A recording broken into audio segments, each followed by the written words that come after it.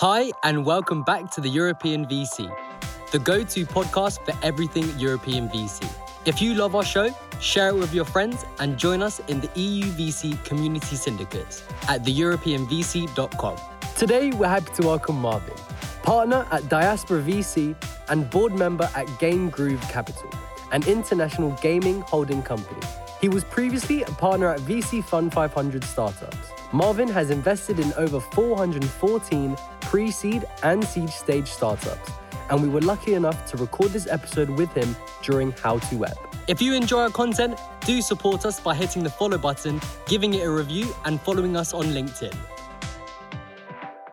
Want to be on top of who the best up-and-coming emerging VCs in Europe are, and maybe even invest with them? Register for our newsletter at theemergingvc.substack.com and be the first to get in the know.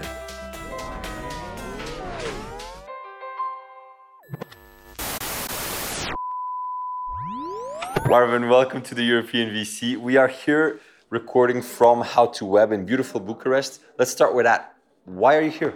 Bucharest, Romania is an amazing ecosystem. Bogdan, who puts on this conference, has been an old friend. So I think this is my third time I've actually been at the speaking at the conference. So I'm a big fan, like to support the ecosystem, and I've invested in at least 2 Romanian companies in my previous sort of VC fund. So I'm a big fan of the ecosystem in general. So third time here. So the other 2 times? Second or third, I'm pretty sure. I mean, I go to so many conferences. So you were here pre-COVID, right? Yeah. You see differences. Has the event changed? Is it exactly the same? I mean, this is way bigger. Yeah? This is way bigger. The engagement level, I think everyone's just excited to get back after 2 years of bullshit Zoom, right? Fuck yes. Okay, so now let's get into the typical, let's call it agenda of the European VC. And we'll start with the question, tell us who the hell is Marvin? Who the hell is Diaspora Ventures, and why did you come up with that name? Okay, yeah, sure. So I'm Marvin. I'm an old man in tech, in the startup ecosystem, the tech ecosystem for about 22 years. So I'm originally from Canada, moved to the US to get rich and didn't quite work out, but I did the startup thing for about 2 years. So I was very, very early at a startup that raised about $63 million. So I saw the company go from about 18 people to 150 people in 6 months, and then it went the other direction during the first dot-com bubble.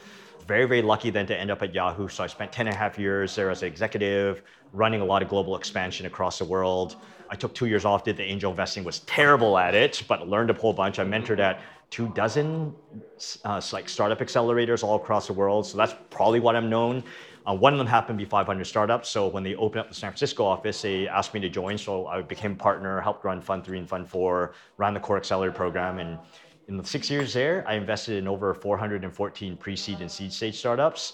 End of 2019, I left due to difference of opinions on our side, which is fine. They're great people, right? So left end of 2019, trying to figure out okay, what do I do now? And then 2020, the pandemic came. I think first 3 quarters were kind of a write-off. And then afterwards, started doing angel investing, joined a bunch of boards, joined a bunch of investment committees. And then I joined Diaspora in 2021. And so Diaspora, who we are, we're a rolling fund. So it's a rolling fund structure from AngelList, and we're based in the US. So me and my partner, Carlos, he started it in 2020. He was one of the first rolling funds. And so it's a new mechanism. So if you're not familiar with the rolling fund structure, it's basically SaaS for LPs. Yeah. So you basically put a certain amount of money and you commit for minimum 1 year, 4 quarters. And so we invest about $500,000 per quarter. Our thesis is very, very specific. We invest in European founders who are coming to the US market, right? Particularly we do a lot of SaaS, developer tools, Web3 companies, and it's working so far pretty well. So we're at 32 companies we've done. So we do about 3 to 4 companies per quarter. And Carlos is a full-time Web3 founder, and we do this on the side. And he's a fellow friend, a newbie to Silicon Valley. So he's been in Silicon Valley now about 10 years, had some quite a lot of success before. And I actually was his mentor when they started Refiners, because I knew the accelerator business. So I spent a lot of time helping them with the accelerator business and as an investor. And now we're working together because you get to work together with friends. Nothing better than that, right? Just like you two. We hate each other. Oh, well, that can work too. That's a very different dynamic, but that can work too. I always want to outshine him, and he tries to outshine me, but he fails. That's why we bunk bets whenever we go places. Exactly.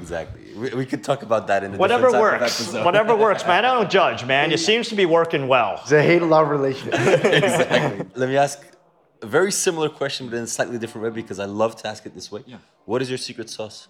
I think both Carlos and I have been operators. We both invest in a lot of companies. So I think between the two of us, we've done over 500 plus investments. So you got to be a moron, like not to know how to invest right after you do that many. Really, like everyone's like, oh, you're look at you, and I'm like, no, I'm like Forrest Gump of Silicon Valley. I just kind of like ended up doing these things. So frankly speaking, there's a lot of young, smart investors. They just don't have my data sample set. Yeah. That's the difference, right? And also, I was also very, very lucky to be mentored by some like really, really good investors and to work with like really, really great investors, like Edith Young from Race, Sheil Minot from like Better Tomorrow, like all 500 colleagues of mine. So seeing, like you get to learn from each other. I was mentored by like really, really great guys, like Mike Maples, who was incredibly kind and generous with his time, and my good friend Tim Chang, who was at, I believe he's still at Mayfield. Unfortunately, the pandemic has kind of like cut off a lot of us in the last like 3 years. But these are all people that were like incredibly generous with like their time to sort of like, when I was first starting off, with just like, you don't know what you're doing, right? There's no books you can read about like how to be a great VC. But it is helpful now having a lot of podcasts, right? 20-minute VC and also just like having exposure to like really good investors like Jason Lemkin, who's a friend. He's fantastic, incredible investor. His portfolio is like, or another guy, Kevin Hars. Kevin Hars from Eventbrite? Yeah. His portfolio, holy crap. We became friends, but I brought him in for the accelerator to sort of like do a talk. And I'm like going and looking at his Wikipedia. I'm like, oh my God, this is your angel like portfolio? Like that list is like, this is like the most like, it's like, wow. Like what I've learned in Silicon Valley, which is like, doesn't matter how smart and how successful and how rich you think you are, there's like hundreds of thousands of people who are just so much better. So like, I don't understand the arrogance. Like, how can you be arrogant? Like, you have to have some level of humility because there's just so many really, really like amazing investors and really, really amazing operators that like, I feel like crap over there, which is kind of good, right? It makes you sort of like be more hungry, right? We could talk about that point of the big egos that we see in venture, right? Oh, Let's not go there because we would. I mean, here's what I will say, right? I've been in this game for a long time, like in the tech game. And what I say for a lot of VCs, where it's like, there are two types of VCs. There are those who are humble and those who will be humbled. Some of the best VCs and coolest VCs and that are doing the most incredible stuff and backing the most incredible founders that we meet are really nice and cool people. So, and the funny thing is, they didn't become nice people after they had success. They were nice people. Yeah. From the get-go. I mean, the money actually exacerbates who you are as an individual, right? Like I have a lot of very well-off friends, and the money either turns them into like really horrible human beings, which was inside them before, or turns them to sort of like really, really accentuates who you are.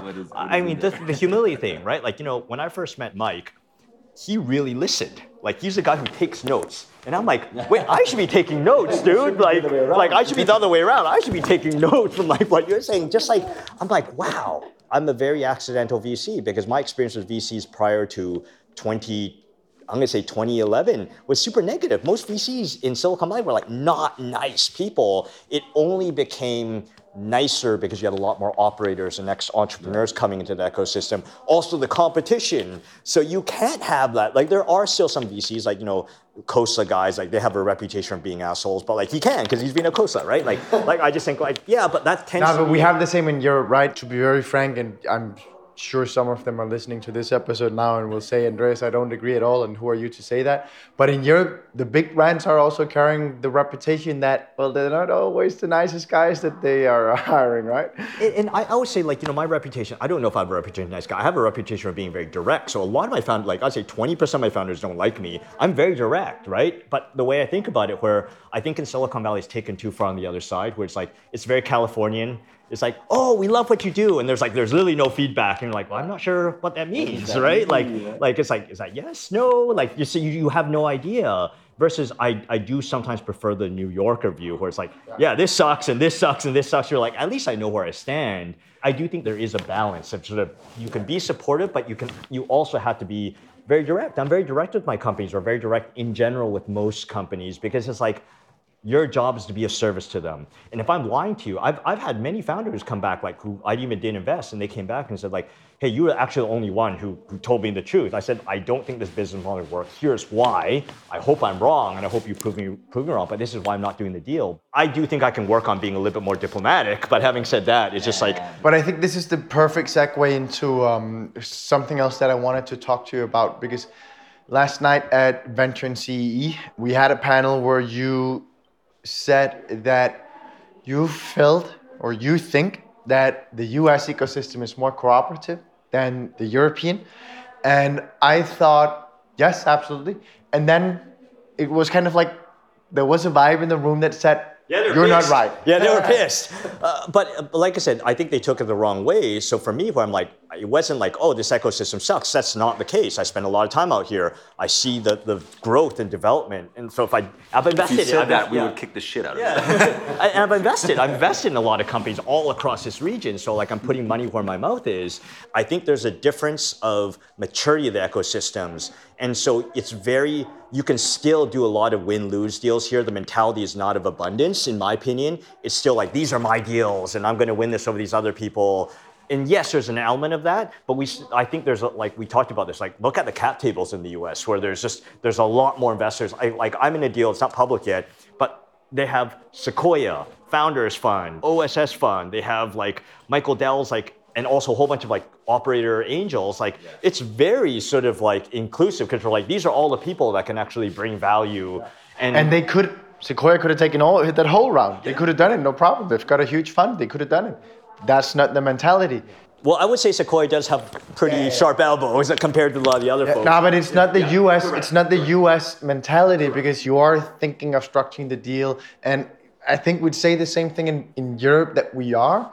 But it's just to another level, right? Because that's right. You're at a point where, having 15, 20, however many. But it's obvious, right? If we look at the ecosystem in the UK, if we look at specifically at the early stages, and if we look at, the syndicate dynamics of small angels coming in and whatnot, what we see in London, we don't see I'm from Lisbon, right? I don't see in Lisbon. You don't see in Copenhagen. I'm sure we don't see it here in Bucharest, right? It's a maturity level. Yeah, it's a maturity level thing. And I also think it's just as you see more operators come in, also I do think as reputations rise and fall, like running VC funds are hard, right? Like that's like a slog. And so I think you're going to see a lot of people drop in. You see a lot of people come in.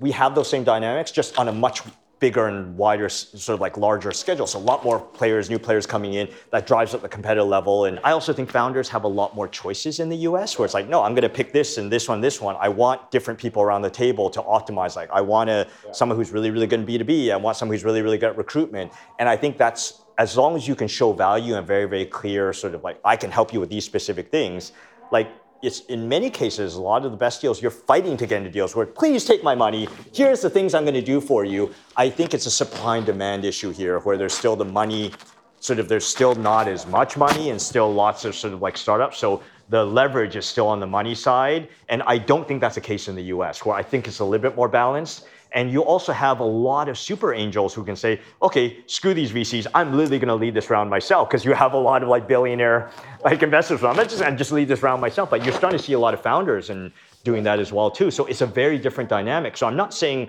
I do think it is, we'll get there. And I'm a big fan. If I wasn't, I wouldn't be here. But I think they took it in the wrong way. But I don't think they have the cooperative dynamics yet. And there's still a little bit of the win-lose mentality. I think partly because a lot of people come from banking. And private equity, right? And private equity. Especially private equity, you have to flip your entire mindset because they protect the downside. I'm like, I literally don't give a crap about this. I can only lose what I put in. What I care about is actually the upside. Like all my winners came from a very small subset, maybe 5% of my portfolio. The returns just outweigh, and that's the business. And I'm not totally sure they completely understand the business. So I don't think it's a question of understanding. If maybe it's a mindset thing. Maybe it's mindset. And a structure and a behavior. What are we used to? Because when you say a big cap table, you think of a completely different number than when a European person thinks about a big cap table. And both of you say we want to have a lot of people with great competences around this round. So for that reason, we want a big cap table. There's just a big difference whether a big cap table means 30 people or 10 people or 7 people. But the devil lies in the details, right? Because what we always also see in Europe, and the US went through that Yeah, long time 10 years ago. 10 what years we ago. see in Europe is now we're seeing a shift of messed up cap tables for founders at the early stages going, and we're seeing a kind of conglomeration of those tickets through SPVs and syndicates and whatnot. And what we're saying here almost feels like it's the exact opposite. But the devil lies in the details, right? I'd love to hear you comment on that, because it's not about having a big cap table. It's about what every single line in that cap table is bringing to the table. Yeah, exactly. So for me, of course, like if you actually talk to a lot of founders, the best value they got was actually not from the biggest check. A lot of times it's from like these operating angels or fellows sort of like that didn't even invest direct, but were part of a syndicate led by whoever. Yeah, exactly. Syndicates are amazing because you can aggregate a whole bunch of like operators who are like, well, I can't write like the 50K check. I can write a 5 or 10, but you aggregate a bunch of these. Like, have you heard the go-to-market fund? Like it's run by a friend of mine, and they're actually based out of Miami right now. So this part of the sales hacker community, so long-time B2B sales community, and all their LPs are like, literally it's a fund now, and all their LPs are all like chief revenue officers, head of sales of like pretty much the who's who of B2B in SaaS in the US. So you think about like, if he wants to get into any deal, you're like, I'm always gonna find some check size. If I'm a B2B sort of founder, I'm always going to take like some, I don't care, 250, 500,000. I'm always going to take a check from you, because I literally can go and like call all these people who are your LPs, who are experts, who basically built these like massive B2B companies. No brainer, right? Like no brainer. So finding your differentiation is really important, and your edge. Let me ask you something on this collaboration, cooperation topic. It's my perception, and I might be wrong, that's why I want to ask you specifically. It's my perception that in the US, there's also a more kind of open mind approach to even sharing LPs to some extent, which in Europe, I can say that is not the case. Yeah, for sure. So when my friend Sheil, he left 500 FinTech, we all left around the same time. And when he left, he went to go raise Better Tomorrow with another, so X500 EIR. They're amazing fun, by the way, like they're crushing it. And he got, like, I sent a bunch of LPs, and I think one of them actually ended up converting, like small LP, but like a lot of other VCs were like, hey, go talk to my LPs or whatever, because you're good, because this idea just is win-win. We're like, we know Sheil and Jake are awesome. It makes us look good, right? And I know these people are going to deliver, and I know the LP is going to be super happy. Like that LP, like he's so happy. He's like, I want you to be my advisor, boy. He runs a family office. I want you got me to this like amazing deal, right? And I'm bragging to all my other rich friends about like I'm in this, and now that makes me look good. So like, and they want that just as much as they want access to the direct co-investment. Yeah, they exactly. It's the same thing for them, right? They want the allocation into a hot asset that's good for them. So it's funny how in Europe we still have too many that are thinking of it as, okay, share of wallet. If I give them someone else, then they won't have 500K for me next time. Nah, it's probably not how $1 billion. I understand that thinking, but I also know why it's wrong, because this idea, just like, if you make the LP happy, they're gonna find like, you're like, wow, these folks are awesome. You referred them to me. So you must be pretty awesome too, right? Because like hangs out with like. So, I do think that actually really matters. So for example, if there is a fund manager for example, I've sent folks to Bogdan. I'm just like, Bogdan's freaking amazing. I'm a huge fan of like what he's building. And if you let me, I might even be a small LP, right? Like I'll do an LP check where it's like, I have conviction. So I would only send LPs to like funds. And I send tons of LPs, like family offices and stuff, to folks where it's like, they're awesome. And so win-win, the LP wins, the fund manager wins. And if it happens, it makes me look super good.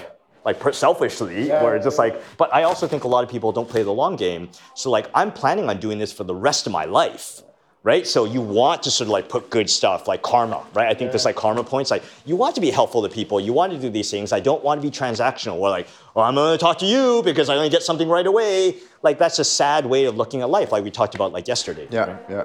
Since it's Diaspora Ventures, what Diaspora? Is it all of Europe? Is it primarily Eastern Europe? All Europe. All Europe, man. All Europe. I think there's something about European founders.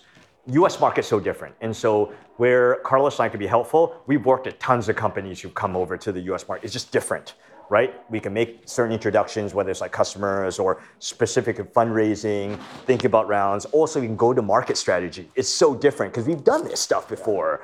And so being able to help specific at those type of things. But I also think there's an element of self-selection where you're going to leave. Europe is wonderful from a quality of life perspective. I love the US, like it's been really good to me, but I mean, they're business savages, right? And it's like the quality of life, it's a great place for business. From a quality of life perspective, it's not that great, but we self-select for business, right? It's an amazing place for business. And so you really have to raise your level.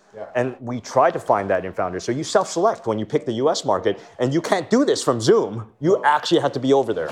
Do you live in the US? I live in San Francisco. I live in San Francisco. You do. Have you thought about moving to Europe? I'm out here probably 50% of the time of the year. So I'm out here a lot. So I'm doing the dumb digital nomad, right? Like you should be living in the nice and lower cost, lower tax place and then going to the expensive place. And I'm like staying in the super expensive, highly taxed, dystopian place, but like going the other direction where I'm like, yeah, I'm like the opposite digital nomad and opposite of geo arbitrage, right? Yeah, but it's part of your secret sauce to some extent, the fact that you are there, right? Yeah, it's helpful because it helps you, I think, as an investor to recognize, I use this term all the time of like, understanding local maximum versus global maximum, why I have such a huge respect for this region. They're hungry, right? Particularly Romania, CE region, they're hungry. And I do think that self-selection of just like once they understand what the limits are, there are no limits. All the limits are actually set in their brain where it's like, I can only really build a $20 million company. I think it's different when you see like, wow, look at all the people around me who are building like 100 or 500 million or $1 billion companies. You're like, the limits get removed. And I think a lot of times that's what they need to see. They understand local maximum when they actually should try to be measuring themselves against global maximum. And that's the same thing with investor, where like, okay, great, like you're a big fish in a small pond, that's fine, you can still do well that way, but wouldn't you want to be sort of like competing against the best, right? And so that allows me to, being in the US and being in San Francisco, like it really helps me understand sort of what the levels are and working with founders who want to push those limits, right? So I'm working with an amazing founder from Latvia now, and he's like, he wants to go big. He's just like, yeah, he's moving his family to the US, and he's like, I'm going big. And I'm like, yes, I want to see that. Because he sees like, wow, look at all these people. And those people are all morons, and they raise more money than I did. I'm going to kick their ass, right? And so it's good. Like it gets like, for some people, it's very demoralizing. For other people, it's like, it gets all my best founders. Like it really gets them like juiced up where I'm like, yeah, this is my game, right? Like I want to go win. And that's how they do it. And so all my best founders, like, the guys from Aircall, they're from France. He moved his family to New York, and they're crushing it, right? They had 100 million revenue last year. Folks at Shippo, crushing it, right? You know, Rapid API, like the Israelis, crushing it. I moved over to the US, I was in San Francisco. Like, you see, a lot of these founders are like just, they have to move to the US because you're the average of the 5 people who spend the most time with. We always end our episodes with a quick fire round. We ask you quick answer questions, 30 to 60 seconds each. You ready? I'm ready. First question, what areas, technologies, or sectors excite you the most that people around you don't really care that much about? You know, a lot of people bag on Web3. I'm still very, very optimistic on Web3, mainly infrastructure companies. Yeah. I'm still very excited by enterprise/SaaS, developer tools. It's super unsexy. But you know, the cloud penetration of this technology in most companies, it's still like 25%. Like it's a huge market. And everyone's like, it's boring. I would say those are probably the two biggest areas. And I do a lot of deals in these areas. I love the unsexy stuff. I love the stuff that other investors hate. We love that. Second question is, most of our listeners are GPs and emerging GPs in Europe. Many of them are out there fundraising. Oh my God, it's so hard. I mean, here's the biggest thing that you want to think about as a GP is just like, what do you bring to the table that makes you unique? And like, just, you know, what's a differentiating factor? That's super hard to figure out, right? Like, do you have some unique deal flow? You know, do you have a track record? If you don't, then what's your thesis that's so different? Like, I don't want to see another future of work, like VC, right? Like, there's like millions of them. Like, what the hell does that mean, right? Like, I think it's very specific. Are you focusing on a specific region? Are you focusing on a specific sort of like vertical? What do you bring to the table? Do you help with recruitment? Like, how are you going to help your companies? Like, I look at tons of VC decks, and I'm like, wow, this sounds like literally the 1,000 other decks that I've read. Like, there's just like, you could be. This literally is just the same deck, just different people, right? Like, it's almost like you take a best practice deck and then you just change the names and a couple of numbers, and then then you think that because I'm now complying with best practice, I will be able to raise. Would you ever invest in a startup because they said, "Oh, we're going to do the same as Facebook"? Like, No. That's not how it works, right? Yeah, exactly. Well, it's what makes you different and unique, and that's really, really important. I think a lot of emerging fund managers don't think about that enough. They're like, oh, this investing thing looks like fun, and I'm just going to do this, and this sector is hot and sexy, so I'm going to do that. And I'm like, well, experienced LPs, we want to understand as we're building out our own portfolio of fund managers, we want to know how you fit in that overall portfolio. And if it's like some bland sort of like fun, you're like, yeah, why would I do that? That literally makes no sense. It doesn't build up my portfolio properly, right? Third and final question of the quick fire round. It's my favorite one, which is, what's the most counterintuitive thing you've learned since you started Diaspora Ventures? I think there's two of them. Number one, you have to develop your own sort of like conviction for companies. All my best performing companies were very controversial. So for example, if you have consensus where everyone's like, oh, this is great, whether it's your career, whether it's a company or whatever, all my consensus decisions were terrible. It ended up not being great. All my non-consensus stuff, where that's really hard, right? Like you're standing against where it's like, wow, like when I was at 500, we started doing a lot of B2B deals in 2014. And that was not, they're like, what are you doing? Like consumer is like the way to go, right? Like this is a wave. So funny how things change. And it's changed now. Now it's like, so funny. Now everything's like B2B. And then like everyone, like, why would you do consumer? So which makes me think like, I probably need to be focusing a lot more energy on consumer now, right? It's like fashion, right? Yeah. It comes and goes. But it's so hard because you see like, oh, look at all these super smart people doing these deals. So like, what am I missing? And a lot of times they're probably not missing anything, right? Like you have to sort of come up with your own view. And so it's basically it's really hard to do, but like do deals that are like unpopular. It's like that old saying is like, you kind of have to be prepared to sort of be misunderstood for a long time and be willing to be seen as stupid. That's hard. It is. That's hard. Speaking of fashion, we have Ennis from 500, emerging manager or emerging Europe, but knocking on the door saying, let's do our episode now, so we need to wrap this up. He's a good friend of yours. Yes. Want to send some nice words on the way? Yeah, like I said, I think their thesis is like super, super smart, right? Like he's doing exactly what he should be doing, which is focusing on a region that is really underserved. And I also think this entire region is going to grow faster than, I'm going to spend the next like 3-4 years just like investing in this region myself. I think this is going to be the hottest region for the next couple of years. So I'm very bullish. Couldn't agree more. And we are doing 3 LP investments into the region for the same reason. So absolutely. Awesome having you with us, Marvin. Thank you for having me, man. This is fun. This is fun. It's fun every day. Yeah. Every single fucking day. Thank you for listening to this episode of the European VC, the go-to podcast for everything European VC. If you love our show, share it with your friends and join us in the EU VC community syndicates at theeuropeanvc.com. Want to be on top of who the best up-and-coming emerging VCs in Europe are and maybe even invest with them? Register for our newsletter at theemergingvc.substack.com and be the first to get in the know.